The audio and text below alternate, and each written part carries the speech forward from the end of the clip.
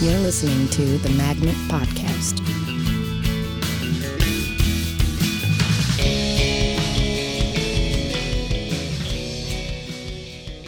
Great. Hello. Welcome to the Magnet Theater Podcast. I'm your host, Louis Kornfeld. My guest today is Lane Quetteras. Hello. Hello. Thank you for being here. Thank you. Lane performs on Tuesdays with Public Pool as part of Musical Megawatt. And you can also see her as well with the sketch program with the Executives. Mm-hmm. This is an interesting conversation because you and I are both longtime performers here at the Magnet, and yet our paths rarely cross. As a matter of fact, we just officially met for the first time not 5 minutes ago, though I've seen you many times around the theater. Yeah, I've literally walked by you, I feel like, many a time and whatnot. But yeah, because of like straight improv and musical improv and sketch can sometimes be a little isolated. It's funny how that'll happen. Yeah, I was thinking about it on the way here of like the kind of interesting community within a community within a community that exists. Mm-hmm. So I've been here. How long have you been at Magnet? Oh gosh, I don't know the exact amount. It's definitely been a good few years. I would say maybe 3, maybe 4, Mm-hmm. maybe longer. A good chunk of time. Yeah. I've been here since the very beginning of the theater. Right. When we had shows 2 nights a week, I think. Oh, whoa. Okay. I think it might have been like a Wednesday, Thursday lineup or something. So like I watched pretty much the whole improv program grow up around me. And by time everything else started going, I was like teaching on my off nights. So there's a whole huge chunk of the Magnet that I'm just like completely unfamiliar with. Right. It's a very exciting thing, actually. Totally. Yeah. It's weird. I wish I could have been around for that when improv, it was everyone really kind of knew each other and people weren't like, oh, I've never seen that show because I've practiced that night or whatever. That'd be really nice. I think the early days of the improv program at the Magnet were probably fairly similar to the early days of the sketch program where it was a team performing for the other team. Yeah. And then basically like 3 that's it. parents. Yeah. That's true. Yeah. It was a good supportive time. Anyway, The past is the past. So, I guess starting off with what brought you to the Magnet to begin with. Well, I should also say, along with the shows that you perform with here at the Magnet, Mm-hmm. Lane has also been a part of Characters Welcome at UCB. Mm-hmm. Do you still perform at the Pit? Yes. Okay. With Title of Team. Title of Team at the Yeah. Pit? It's a musical improv team like every other week. Cool. So, yeah. And you also have an extremely lengthy credit list. Yes. Movie and online and television appearances. So there's a lot of stuff to catch up on. So let's start with Magnet, and then we'll work our way backwards from there. So what brought you to the world of live comedy? So I totally I started out doing more musical theater. I studied at the Boston Conservatory, and I always knew I loved performing, and I always enjoyed the comedic side of performing. But it was really it was one of those classes with casting directors where they tell you different suggestions to help you out, and they were saying, you guys should really take improv. It looks really great on your resume. And so I literally took an improv class for it to look good on my resume. And then I got there and I was like, oh, I love this. And it was right during the Del Coast Marathon. I was in level 1. And I remember just going to shows at 3 a.m. alone, like sitting on the stage and just like gleefully smiling and having an amazing, amazing time. So yeah, I just kind of got drawn right in, and I found it to be even more of a community too that I enjoyed, more so than even the theater or musical theater community. Just like even more supportive. It was just really, really great. And I felt just really at home right away. You're not the first person who I've talked to on this show who mentioned that exact thing. And I'm curious about that because it seems like a regular theater community would be super supportive too. Yeah. Well, I think maybe also musical theater maybe has a slightly less supportive thing going on. I think maybe even girls and men, women and men, because it's a lot more about like skill level, and you're literally competing against each other. If you go into a dance call, you're dancing next to each other and you're basically trying to outdance each other and look better and who's kicking higher. And you're also waiting online and you're hearing people sing songs, and there's this kind of mindset that I don't love in musical theater that's like, ooh, who can like belt the highest or kick the highest. And it's very this like, there's a big phrase is like belt your face off. And it's this like, it's always about like more and like showiness. And there's a lot of fitting of molds, unfortunately, too. And that's because that has to happen. If you're going into like a massive show, it's literally like you're being slotted into a machine and you're being put into a track to the point where you even have to like fit certain costumes and whatnot. And so you're kind of just like this cog in this like massive wheel that's already turning.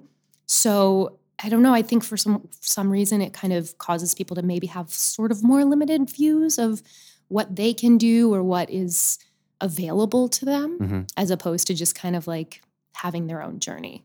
Was probably also like the lore of actual work coming out of it probably makes a really huge difference too, because it like the more improvisational world is interesting. I read a book not too long ago about the history of like stand-up comedy and like the early stand-up clubs, which kind of go back to like after hour clubs for Broadway people to kind of hang out and blow off steam and perform for each other and entertain each other in like a low pressure environment. And then among that, so it was a lot of like singing for each other and like kind of cabaret stuff, but not acts. It was like after people would be done with their show at midnight, they would go score 2 drinks and then go sing their hearts out late into the night. Oh, that's cool. And then among that, like old vaudevillians would like entertain with their jokes and stuff like that, and kind of stand up was sort of more. And it kind of feels like the improvisational theater community kind of has its roots in like that idea of like a hangout place that eventually turned into a sort of like cultural institution or like artistic movement too. Right. So there's a much like more laid back quality, even though you do slowly become very skillful and you do slowly become very good.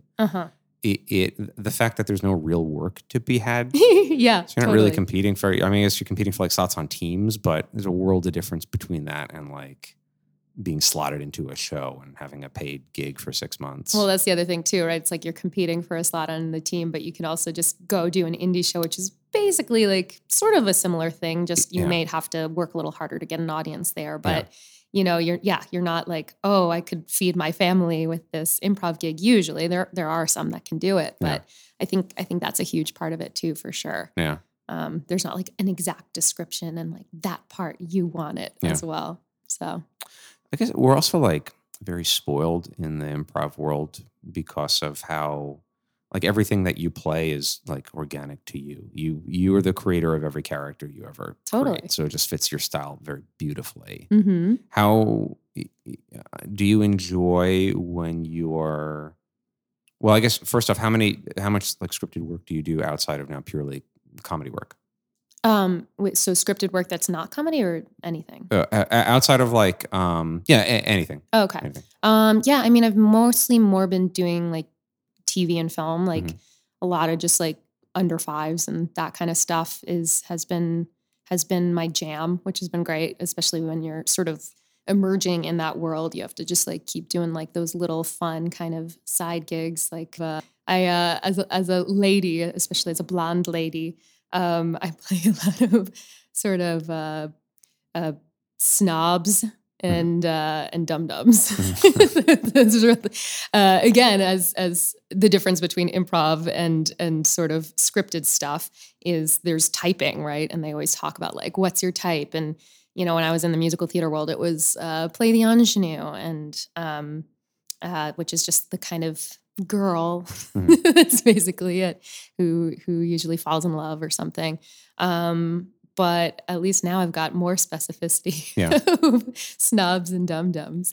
But they're fun. I love playing snobs and dum-dums. Do you like, what's your approach to, are you at the point where you're enjoying putting different spins on different snobs and different dum-dums? Yeah. You can definitely have a lot of fun with it for sure. Yeah. I mean, any sort of broad type, you can always find specificity or even fun kind of layers to, and a slightly different take. And usually, I mean, the casting directors, usually that is what they want is you not just playing the total obvious.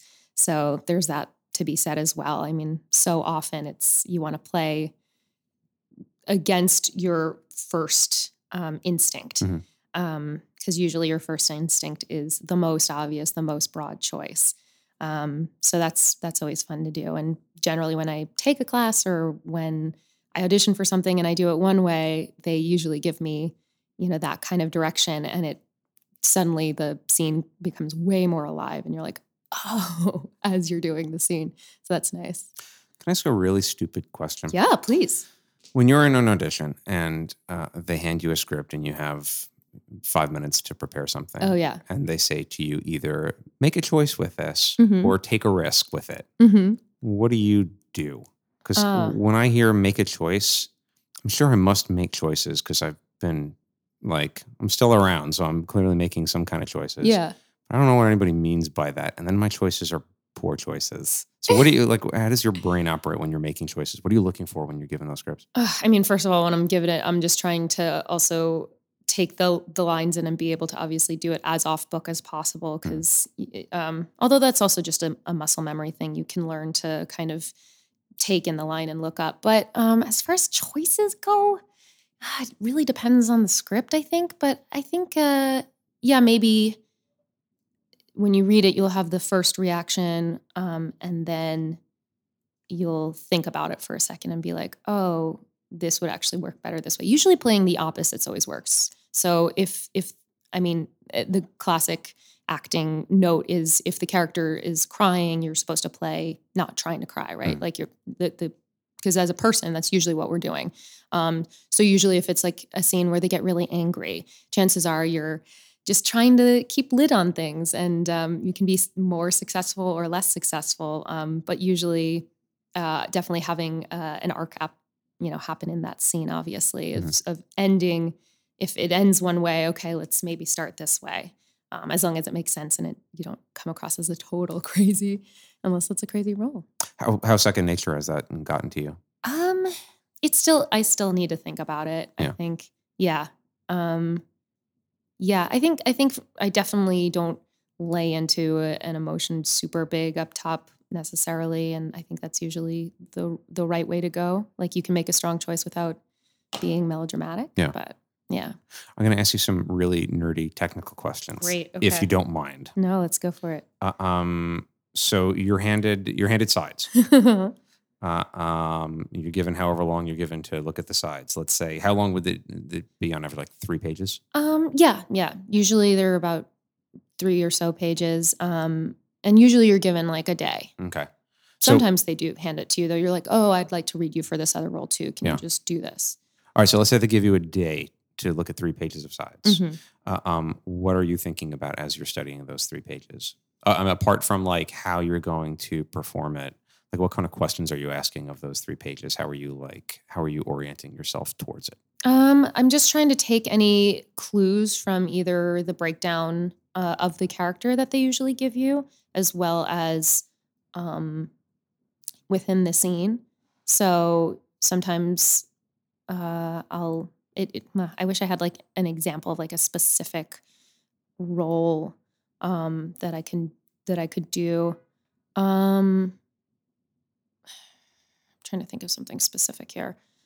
Sometimes a lot of time they're really straightforward, to be honest, like, especially if it's a smaller role, it will be very straightforward. But that being said, you just think about it as you would like a normal human would be in that situation too. Mm-hmm. I think a lot of it is just that as well. You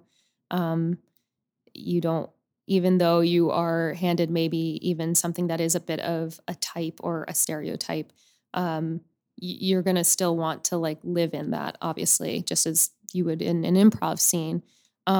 So I think just the big thing is connecting, getting what you're wanting out of the scene. Mm-hmm. I'm not big on, I don't love how acting teachers get really snobby and like, I always hated, and I shouldn't say that they're always snobby, but when they'll like make you write out like a big long history, for me, I don't think that's helpful. I know some people, they find it helpful. Sometimes I find it's like a bit masturbatory. Yeah. I find it very distracting. Yeah. Because it gets me overthinking in all the wrong directions. Right. And it gets me thinking about things that I can't possibly physicalize or perform for you. Yeah. And now I'm completely inhibited and kind of cut off. Yeah, exactly. So, I mean, what's really interesting is the way a casting director will direct a scene compared to an acting teacher. It's so different. It's so much simpler and clearer when a casting director gives you a note. It's just like, oh, do this thing. And you're like, oh, great. Yeah.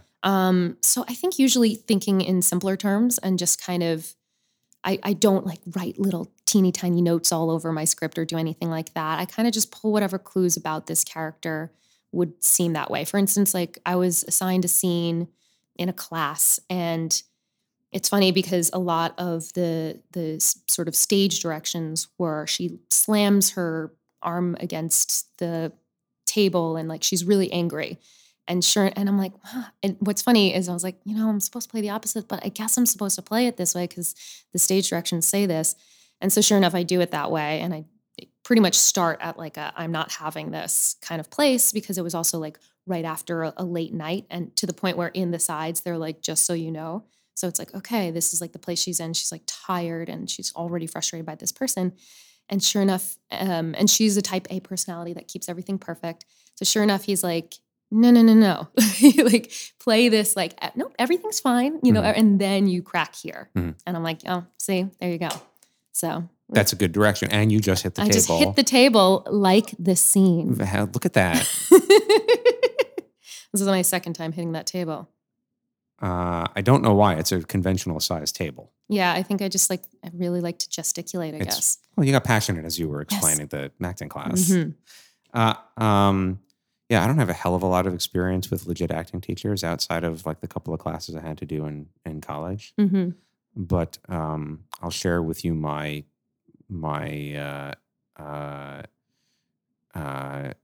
crusty, cynical perception. I kind of picked up a lot of talking for the sake of talking and a lot of making things way more complicated than was necessary. It was like padding the time out. That was kind of my takeaway. Totally. And I mean, I think it's good to kind of explore and obviously go deep into characters, but I think there's a certain level of just do it. Yeah. Like we know how to play pretend. Like that's what acting is, right? And improv, it's just like playing pretend, and we do it all the time when we're a child. Yeah. And it's just comes totally natural to us. Living's kind of playing pretend really the whole time. If you think about it, you can kind of act however you want to act depending on the group of people you're in, right? We're all like human chameleons, how we do that. Like everyone's a little different depending on the people they're around. So we kind of do that naturally anyway. It's like a social evolutionary thing we do. We do it without picking up on the exact cues that are triggering us to change our role. Yeah. We kind of like sense ourselves unconsciously slipping into another characteristic. And sometimes you get trapped in these kind of painful characteristics. Like sometimes you'll find yourself being the shy person at the table, not knowing why you can't open your mouth, not knowing why you don't have access to all the stuff that you really know and all the charm that you really have. Yeah. It seems like so much of acting is just becoming aware of those cues and being able to replicate them for your own purposes, for your own fun and profit. Yes, profit. I use profit really, really lightly. Yeah. As in barely making a living wage. Yeah, or just, it doesn't have to be money, profit. Yeah. Well, yeah, profit in the sense of true wealth, a life well lived. I don't know. Yeah, great. I guess. So how long have you known that you wanted this to be the life that you were going to have? Since I was pretty young, actually. I went to an art school in middle school and in high school, like a magnet school. It's like destiny. So yeah, it was, I grew up in Florida in Boca Raton.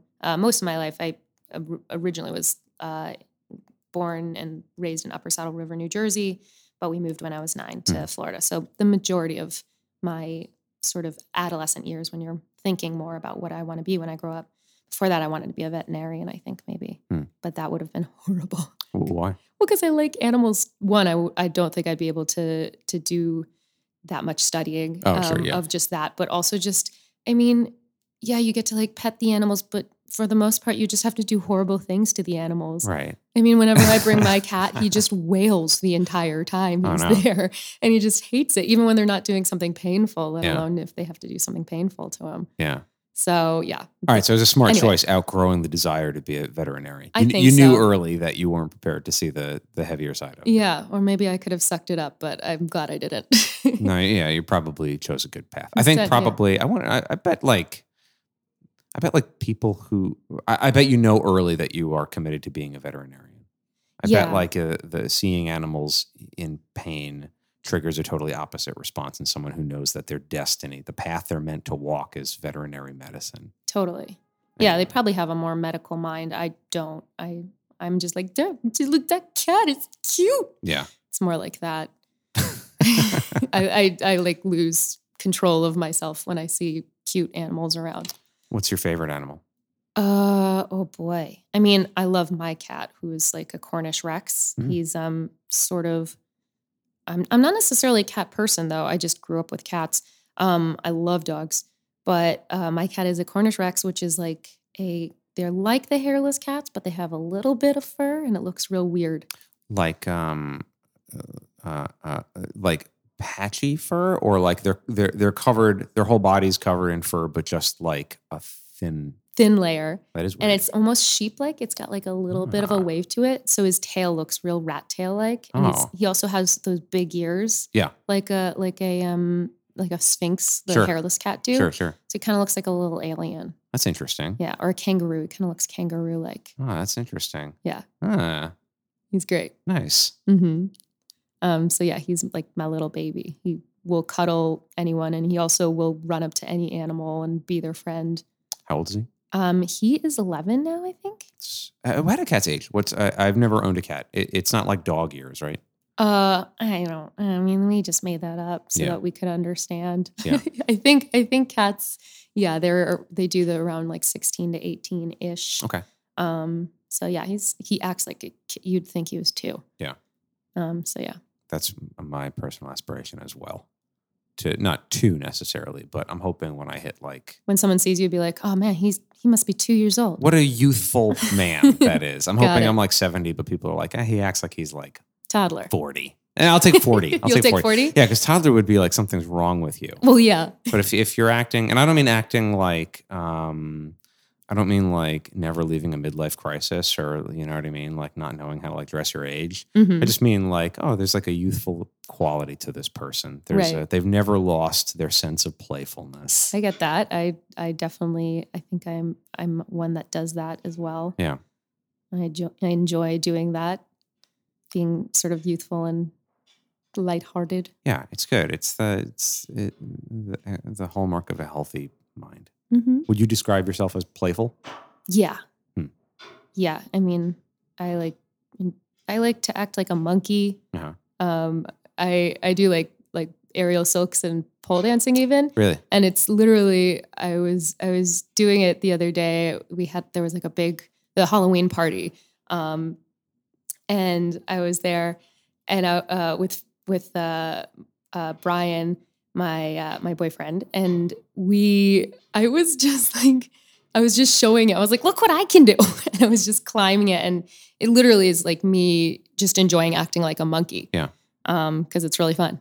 This was a Halloween party where at a studio? Yeah. At a silk studio? Uh-huh. It's called Body and Pole. It's right by the Magnet. It's on 27th between 6th and 7th. Really? Mm-hmm.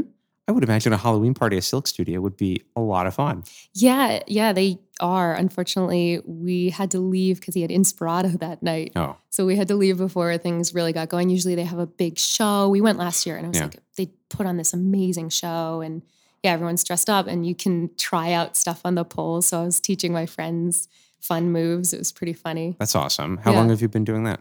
I've been doing it for, I think, about 2 years now. Yeah. Yeah, I love it. I had a crash course in silks once. Really? Yeah, I became friends with a magician / like Cirque du Soleil performer. Uh-huh. And so he gave me like a crash course on like working the silks with him because he like devised this bit for his show where I would be his body double really quickly. Okay. Which is really stupid because my body looks nothing like his. He had a great body and I do not. It didn't work out, but in the process of him trying to figure out how to use me for his magic trick, he taught me a bunch of magic and then taught me like a real quick, like flipping down the silks. Oh, Thought I was going to die.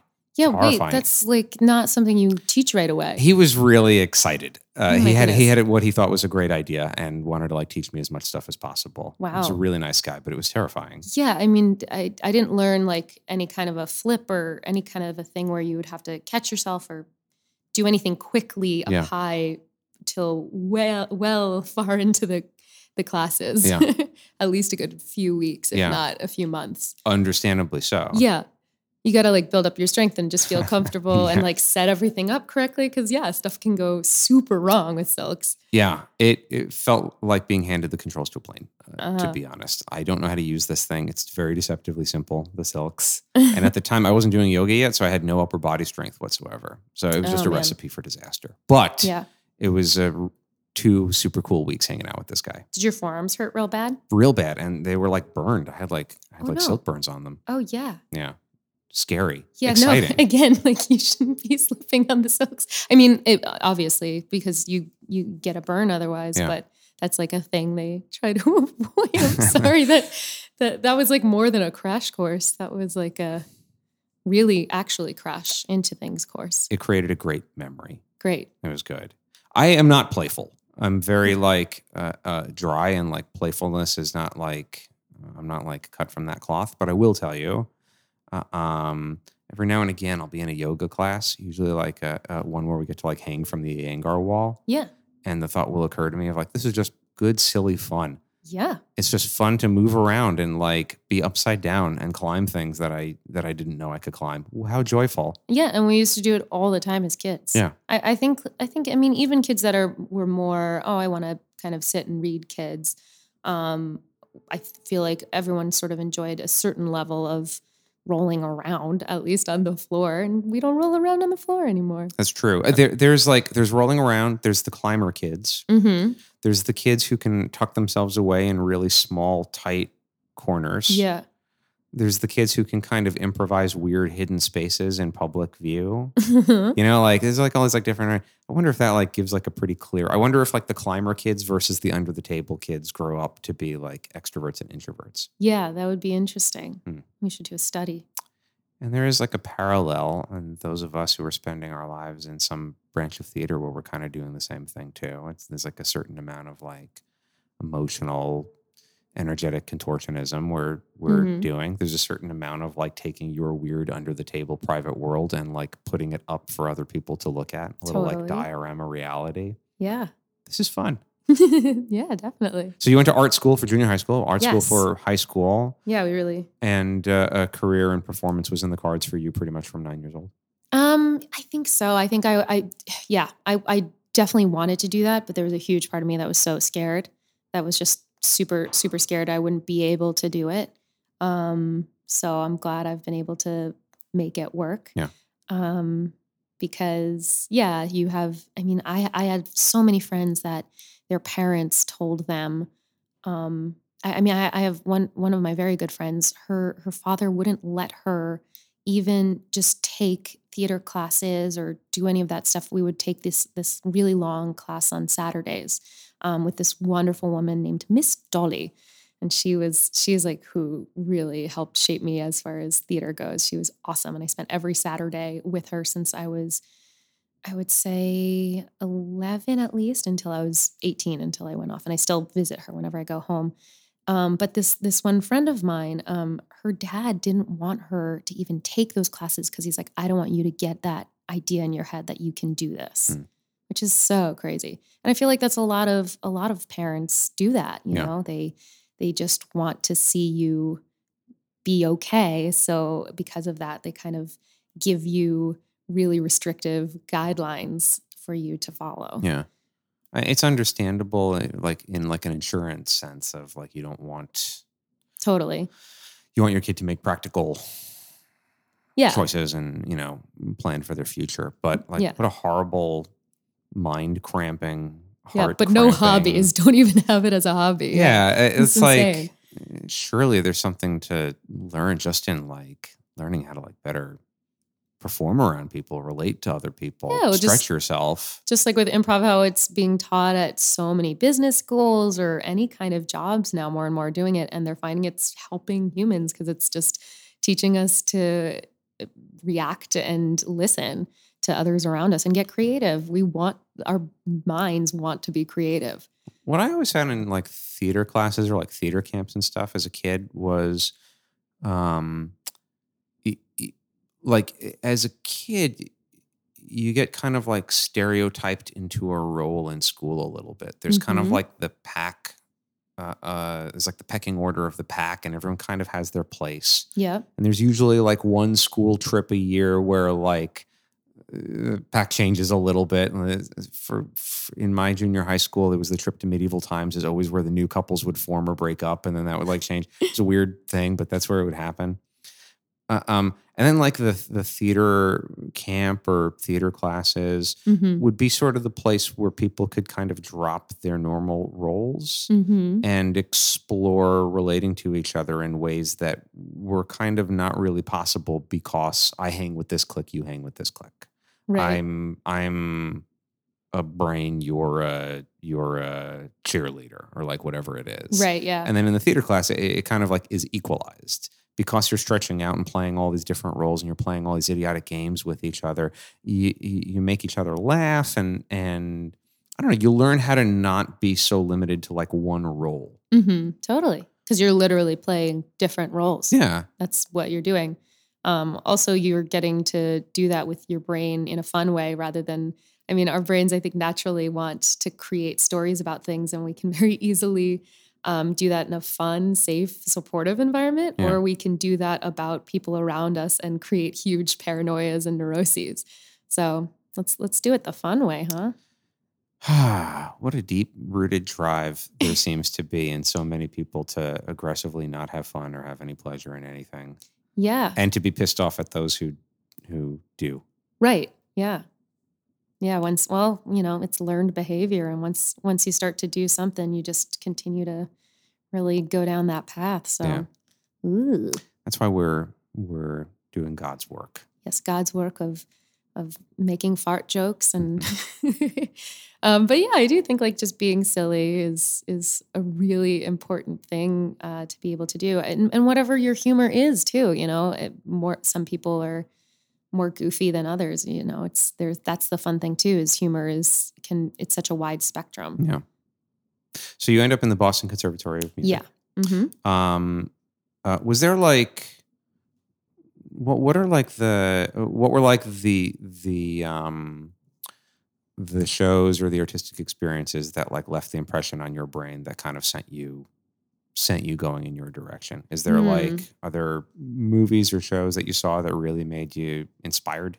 Yeah, I mean, when I left there, I was still just on the musical theater track. Yeah. One of my favorite musicals of all time, and I got to do it my senior year, which was awesome, is Urinetown. Oh yeah. Which is it's so funny. And it's basically like a sketch or an improv scene, it's the game of the show is that it's this very Les Mis-esque type high stakes thing, but it's really about peeing, about people not having the right to pee where they want to. Musically, it hits all of the emotional highs of something like Les Mis too. Yeah. If you just listen to the music, it's really emotional and beautiful. Yeah, it's gorgeous. But the story is so silly. It's so silly, but you still care about the Totally. characters. Totally. I mean, it's a perfect, like, no wonder I found myself like falling into the sketch and improv world because, yeah, of course, like my favorite musical show is almost like a one giant, really well-crafted sketch with beautiful music. Yeah. That's kind of the fun thing about musical theater is it lets you feel really big feelings. Yeah. But at the same time, it's incredibly silly. Yeah, you don't have it to can be take it about seriously, nonsense. but you can feel the strongest, deepest, biggest feelings and yeah, exactly that. Yeah. Totally. The thing I also always think about musical theater is a lot of people are like, I feel like the shows aren't as strong. And I'm like, well, yeah, you're making like 5 different things come together and be good. Yeah. You go to see just a straight play, you're just seeing like the acting and the directing and, there's other elements as well, but you're having people who have to sing, who have to act, who have to dance a lot. the writing of the music, the writing of the book, and the direction all coming together. So I feel like a lot of times you either have something that's incredible or something that you're like, it wasn't that good. Yeah. Well, what's the complaint? What are people complaining about as not being good? I think a lot of times maybe stuff can be cheesy. There's that aspect. Or, Yeah, but if you can't stomach a little bit of cheesiness, I know. don't go see a musical show. Yeah, that's true. Because they're gonna sing and dance. That's what's gonna happen. There's got to be a certain enjoyment of like over the top. This is gonna be over the top. Yeah, I think it's hard sometimes for people to accept things that are stylized because they're like, this is not believable, and I'm like, okay, but you watch like a movie about machines that transform into cars and humans, like, come on, guys. Right. Let's, if we're gonna do that, then let's think about it with these things. I guess they're just so used to it with movies and whatnot. Yeah, I guess there is. I don't know. Yeah, there's a way that movies have kind of over time polluted our sense of just like enjoyment of exaggeration. Yeah, we're used to that kind of exaggeration, and I think if you're not used to it with musical theater too, that's a whole other different. I mean, it is a different thing that you're maybe not used to, and I can understand it being sort of a weird genre you're not adjusted to. Yeah, I always thought that even if a musical show wasn't the most amazing story in the world or didn't have the most compelling acting in the world, at the very least, it left you kind of buzzing with a little bit of a good time. You usually hear pretty decent music, so yeah, you get something for your money. Yeah, there's always at least something. I feel that way a little bit with musical improv even. Yeah. It's like, even if it's not the best, at least they're singing and hopefully in harmonies or whatnot. Yeah. So that's always nice. Yeah. So, yeah. Or at the very least, you get carried away by a show that makes very little sense, but the cast had a wonderful time creating something that makes very little sense for you. Yeah. And that's great. Yeah. I'll take that. Me too. Over like a dreary, serious piece of important theater that's good for you. Yeah. It's horrible. Totally. Yeah. And there are dreary musicals out there, and they can be also very, very dreary. Yeah. Because it is already heightening that. So sometimes when it's like, oh my God, okay, everyone's just gonna die. All right. Jeez. Yeah, it's no fun.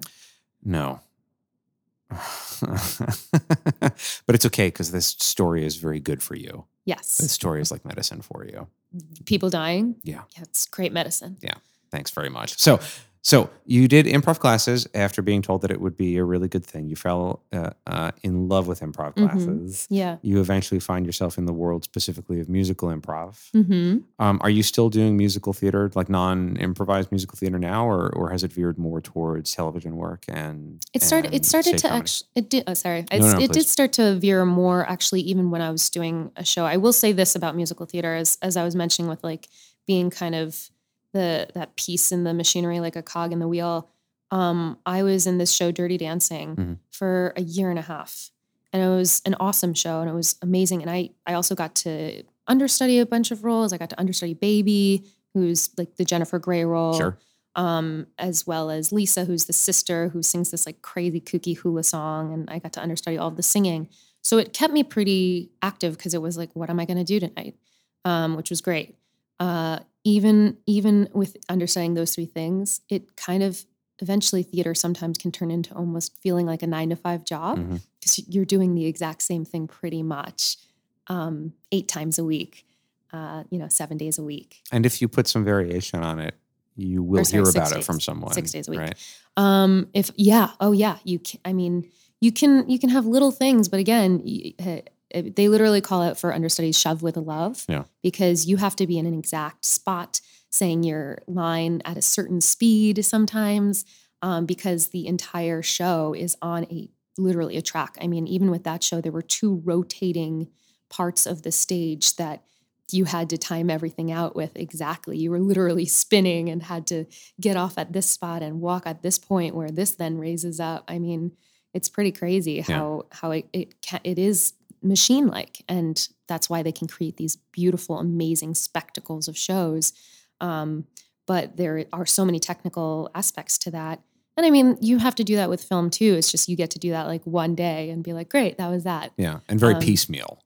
Yeah. Not like, I imagine there must be like a pretty strong emotional arc for a show like that of if it were me at least, completely overwhelmed by the magnitude of it. Mm-hmm. And then finding your footing and having fun and beginning to do all these different things. And then eventually a feeling of great strength as you're mastering it and Mm-hmm. executing timeless sequences and Yeah. get nailing everything. And then the dipping of boredom as you can let your brain kind of check out while you just kind of go through the motions again. Totally. And it's a whole other skill to kind of keep you engaged to do that, because we, as humans, we want change. Yeah. We crave it.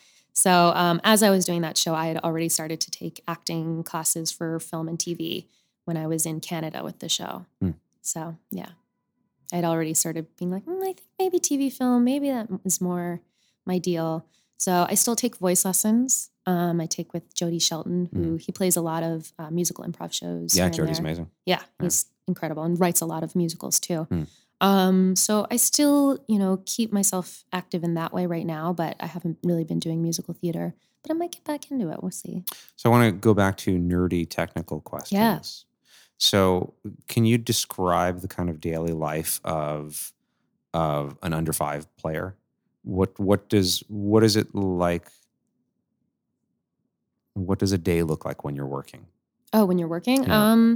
Yeah, I mean, it's pretty similar to if you were, I think, a larger or smaller role. You get there when you're called, which is usually really early in the morning, and you usually for an under 5, you have to bring. Before that, you have to meet with wardrobe, and a lot of times they'll ask you to maybe even bring a few items, maybe not, depending. But you'll sometimes bring a few items with you that they'll be like, oh, can you bring a pair of jeans and some boots if you have them, and if you have any, I don't know, white t-shirts. And so you'll show up to the fitting and you'll bring those things, and they have fun kind of figuring out what you're going to wear.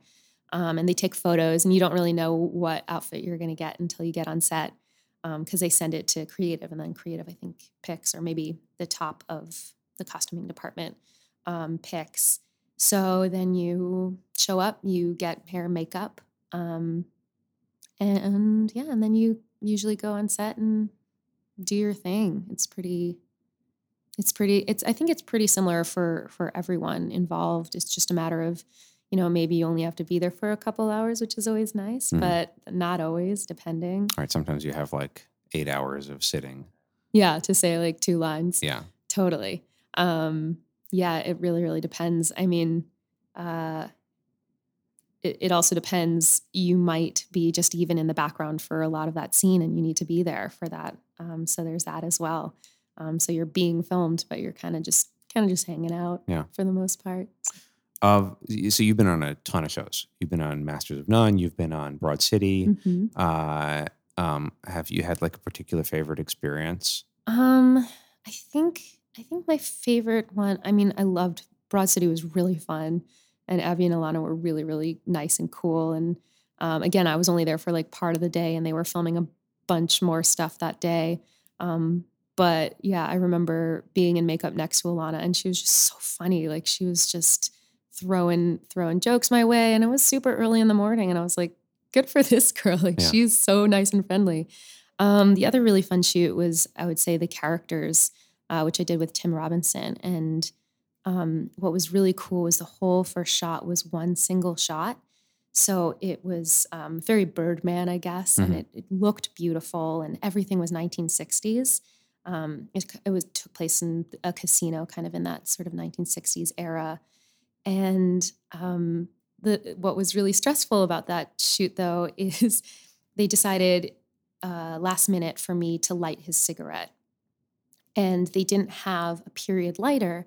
So they gave me a book of matches, and the prop master taught me this bar trick where you can just, holding the book of matches, if you fold it over the match, you can just flick it with your thumb and it lights. Sure. Yeah, Looks so cool.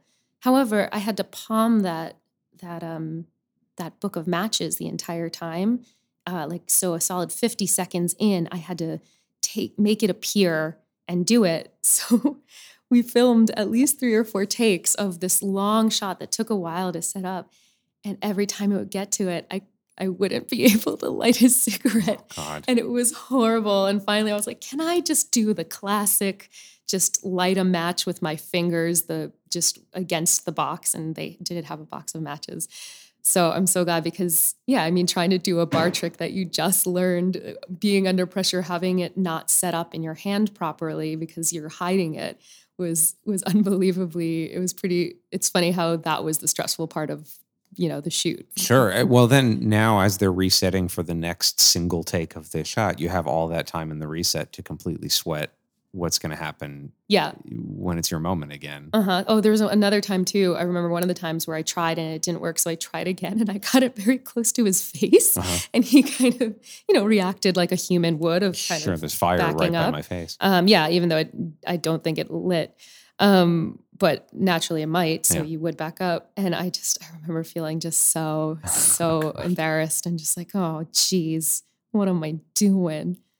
There is something with like filming that's like a military operation. Executing it involves so many people with like crackerjack timing, doing so many wonderful things so perfectly. Yeah, and in New York, a lot of times it's outside in the cold. Yeah, and the actors get to go and like warm up, and the crew is just out in it, and they can't even usually wear gloves or whatever because they have to be able to mess with their equipment a certain way. And I don't know how they do it. It's incredible. So you create a lot of your own material as well. Mm-hmm. What would be like a typical sketch for you to work on? What makes you laugh? Oh, let's see. What makes it definitely, I write a lot of characters that I think are similar to me. Mm-hmm. So my characters are often not this huge, broad place. I definitely like messing with sort of ladylike ladies that are in a weird situation or are obviously dealing with something that's not ladylike. So, I mean, some of the characters that I've written that are my favorites are this princess character who, everyone, their dream is to be a princess, right? That's what we're told as little girls through many movies and things and stories. But really, a princess is kind of just like a glorified sex slave when you think about it. They're usually traded for land to a prince who's usually really spoiled and usually not nice. And they're just kind of like, this is your job now. You must sleep with this man you've never met and create a child, which will then be royalty. So that is a really fun character, sort of taking that with comparing it with the Disney princesses with something you might see in Game of Thrones, right? Which is probably a little more accurate to what a princess would have to deal with on a daily basis. Another one of my characters that I love is a cooking show that is done. It's like a mom's cooking show. So again, it's like we have this image of this like perfect kitchen that we see usually in these cooking shows. But in actuality, usually your kitchen is a disaster with kids running around and screwing stuff up and ingredients missing that you thought you bought. So I think a lot of it is like playing with the facade. Now that I'm describing the characters, I feel like it's playing with the facade that we create. For me, since I'm a woman, I think a lot of the time we do that, right? Like we create like, oh, this should look this way, but in actuality, we're just a big old mess. Yeah. I think that's like a fun thing I like to play with a lot. That's great. Yeah. Yeah. Yeah. I guess a princess is really just kind of like a human guarantee that we won't fight each other, at least for the length of time that these people are alive or the kids are alive. Yeah, it's like take this human and now our lands are friends. Yeah. Yeah, basically. Yeah. You will have this person and great. Now we know we are joined by you two. Yeah. Doing it. It's funny that it's been so many years of like reinforcing this like beautiful image of like what little children should aspire towards. Like why is that still a thing? Yeah. It's crazy. Yeah.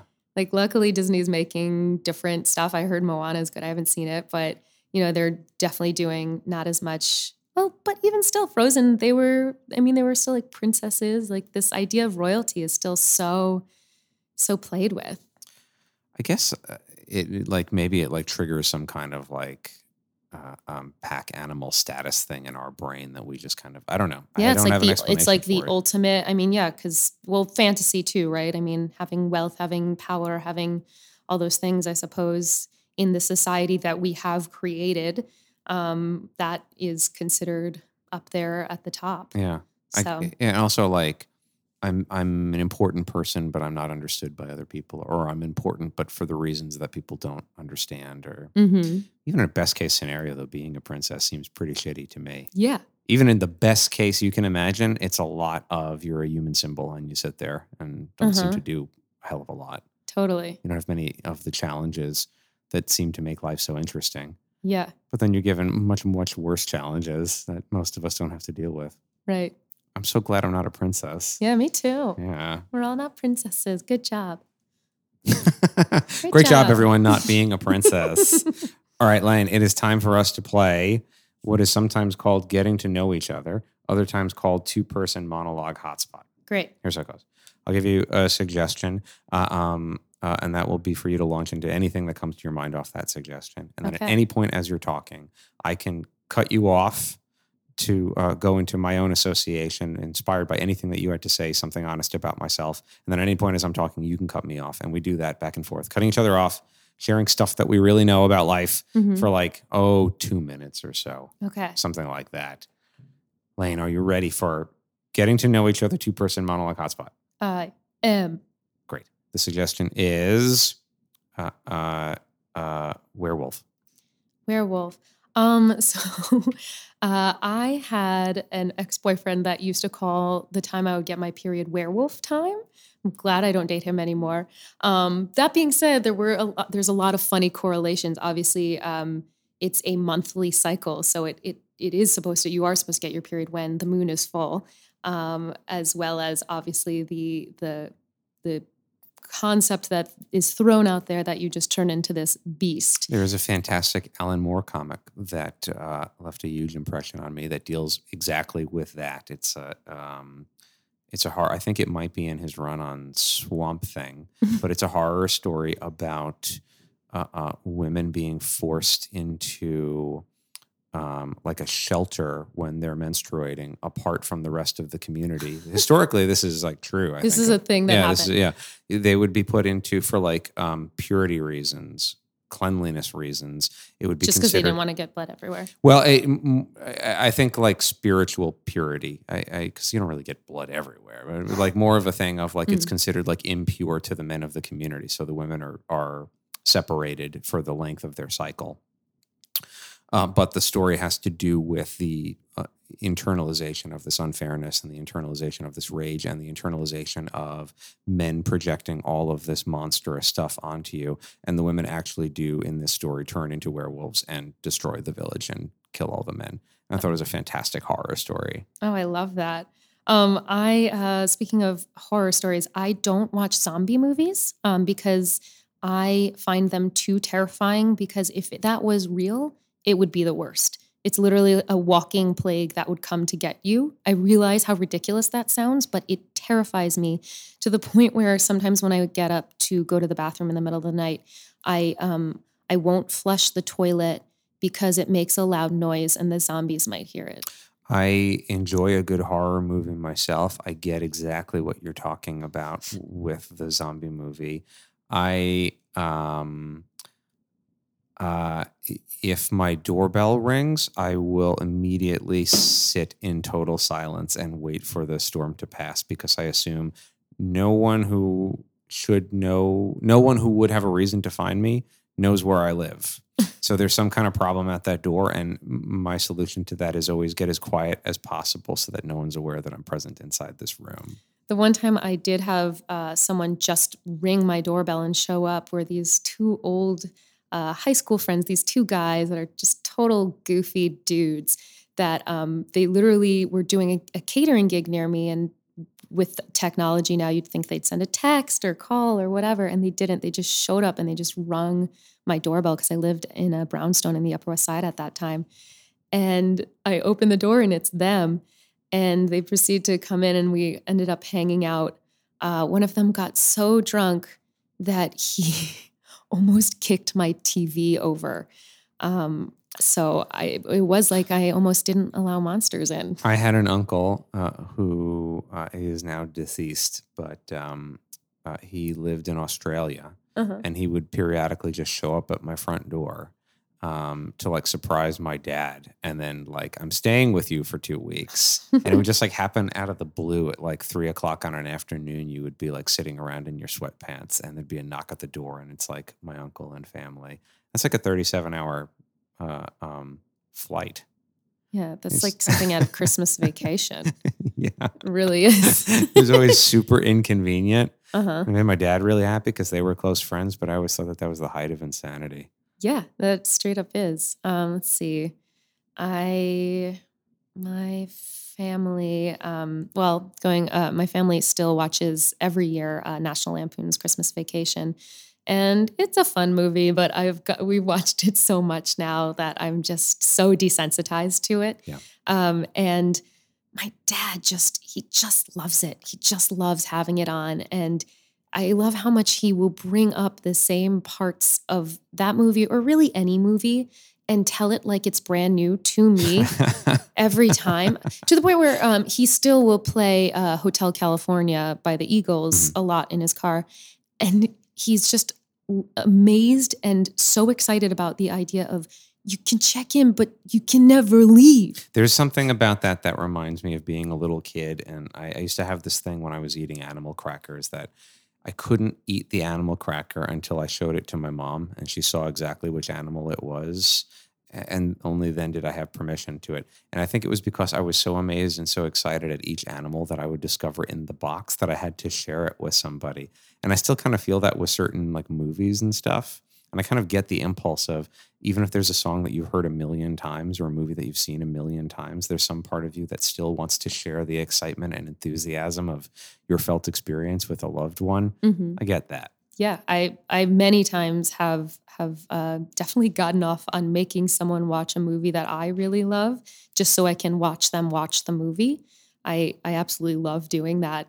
When it's something I enjoy. Of course, though, there's always the possibility that they might not enjoy it. I forced my family to watch The Princess Bride for the first time. They had never seen it. And they were all like, I don't get this. What's so great? And I was like, guys, it's The Princess Bride. It's a classic. If you want to absolutely guarantee that someone doesn't enjoy a movie, sit there and watch them watch it. Tell them how much you love this movie and how important it is to you that you watch it together. And that will suck all of that's it. It's like telling someone, I just read this book.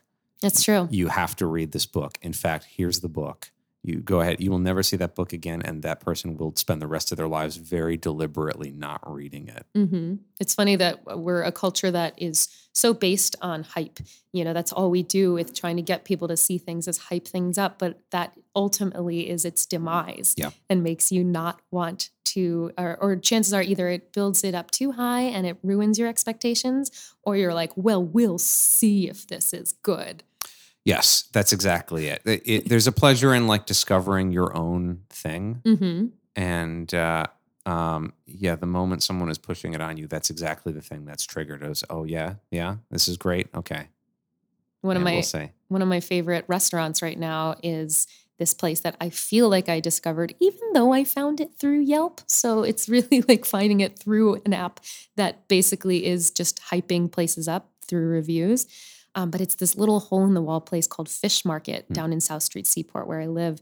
And it's this divey bar that's just kind of fallen apart. And they give you drinks in giant plastic cups. They're very stiff drinks. And they also give out shots of Jameson like it's water. They literally come by and try to do at least 2 shots with you. And if you don't do them with them, they're very sad. And so these guys, these 2 guys that are always there, they just get drunk every single night. But the food is incredible. It's this Malaysian influenced menu. They have regular sort of typical fried fish type fare. And then they have this Malaysian menu that they call Mama's menu. That's this incredible Malaysian woman that cooks stuff up in the back. And it's so good. And I think why I like it so much is because in my head, there's no hype. Yes. It's just like this shitty looking place that ends up being delicious. Yep. And that's getting to know each other. That's fun. Yeah. All right. Lane, we have one more thing on this podcast. Okay. It is now time for you to improvise a very serious scene opposite a jar of pickles. Okay. Today's suggestion for this scene, it comes courtesy of Twitter. And once again, if you have a suggestion for a very serious scene that you would like to hear improvised, I will give you a shout out on this podcast. You will be famous in a very limited context, but people will be aware that you are a contributing member here on the podcast, and you can tweet at us. Today's suggestion comes courtesy of Abby Russell, otherwise known, what is the Twitter handle? Dingleberry Finn on Twitter. Lane Cordes, this, of course, is a jar of pickles. There is a jar of pickles. Oh, yeah, we do it. We go all the way. Oh, man, I'm so happy. Here you go. B&G New York deli-style pickles. Oh, yes. So the way it works is I'm going to give you a premise, courtesy of Dingleberry Finn, Abby Russell, and you'll improvise a scene for about 1 minute opposite the jar of pickles. The only rule to the scene is if you refer to the jar of pickles, his proper name or her proper name is Jar of Pickles. It's the only rule for it. All right, Evan, what is our suggestion, courtesy of Dingleberry Finn, Abby Russell? I'll paraphrase. Okay. You have to break it to your spouse that you're filing for bankruptcy because your medical bills are so incredibly high, even though you're receiving disability benefits. Okay, so Lane, you have to break it to your spouse, as performed by this jar of pickles, that you are filing for bankruptcy because your medical bills are so expensive, even though you're getting disability. That is indeed a very serious situation. We take you away to a very serious scene. Listen, I had to file us for bankruptcy. We're not able to make all of the bills, and the electric bill has been really high lately. And look, Jar of Pickles, I'm so sorry that you've had Lyme disease. It's been really, really hard, and I wish they would take this more seriously. You know, I've been battling with the insurance companies, and lately I just feel like I don't know what to do anymore, because they won't take what I give them, and they say that it's not a real medical condition. And I mean, we both have seen that you have suffered major, major brain damage, and that you have vision issues, and that it lowers your immune system, and that your pickles, you have problems with them swelling. But there's no solution out there, and I don't know if there ever will be. And I know now we're just adding another stress to this already mounting issue of problems, and I don't want to stress you by telling you this. And I'm sorry, I actually kept it from you for a while. I filed 3 months ago. And see, that's a very serious scene. Yay! Evan, I'm going to go ahead and say I think this is our best serious scene opposite of Jar of Pickles just yet. Whee! That was great. Lane, I'll tell you what I loved about that. I really enjoyed how you got right to it with it. People will beat around the bush sometimes with the Jar of Pickles, but I really enjoyed it. Right out of the gate, we had to file for bankruptcy. It's you start with the painful thing, right? And then you let it settle. That's how you do it in real life, or you should. That's exactly. Are you good at breaking bad news like that, or do you beat around the bush? I'm bad at it. I am bad at it. Yeah. I think if I prepare enough, then I might do that. But I am a big, I don't want to upset you too much. I'll dance around the thing. Me too. Yeah. Me too. I'm a big, maybe if I stall enough, somehow this will resolve itself, or I'll be smart enough to figure out a solution, and I won't have to say something that's going to hurt you. Or I can do anything I can to cheer you up with making you food or buying you things. Sure. That's another thing I like to do. It's also just a fun thing to do. So. Yeah. You get, okay, so you're about to get bad news. Here's something to make your day a little special as a compensation. Here's a cranberry walnut almond cake. That's also, beautiful. I want a divorce. That's they don't balance, but you get a cranberry walnut. Yeah, that's pretty good. That's something. That's better than not. Yeah. Lane Cordes, thank you very much for talking. You have a website. Yes. It's just my name, lanequeteris.com. Beautiful. Anything you'd like to plug? Definitely come out to Tuesdays for public pool. The executives, I'm really excited. We're going to Sketchfest in San Francisco. That's awesome. So I'm really excited about that. We just had a really fun show, and last night. And I'm looking forward to our future shows. Awesome. Yeah. Lane Quetteris, thank you very much. Thank you. And thank you all for listening. This has been the Magnet Theater Podcast. A couple of other thank yous, of course. And as always, to our producer and our engineer, Evan Ford Barden. I just recently found out it's not Barden, it's Barden. And of course, to Ed Herbstman. I recently found out it's not Ed Herbstman. It's Ed Herbstman, our executive producer. And of course, a huge thank you to all of you kind, fine, decent people for listening to the podcast. If you enjoyed yourself, please give us a positive shout out on iTunes. If you have a suggestion, either for a monologue hotspot or a suggestion for a very serious scene opposite a jar of pickles, you can tweet that at us on Twitter. That, of course, is twitter.com.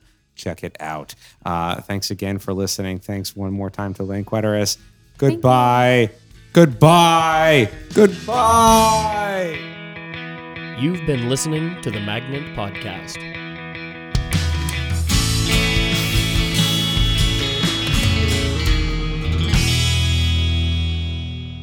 This podcast has been brought to you by the Magnet Training Center, where we teach classes in improvisation, sketch writing, musical improv, storytelling, and more. If you're interested in checking us out, we offer free weekly intro to improv classes. You can find out more about those free intro classes and all other classes we offer at magnettheater.com.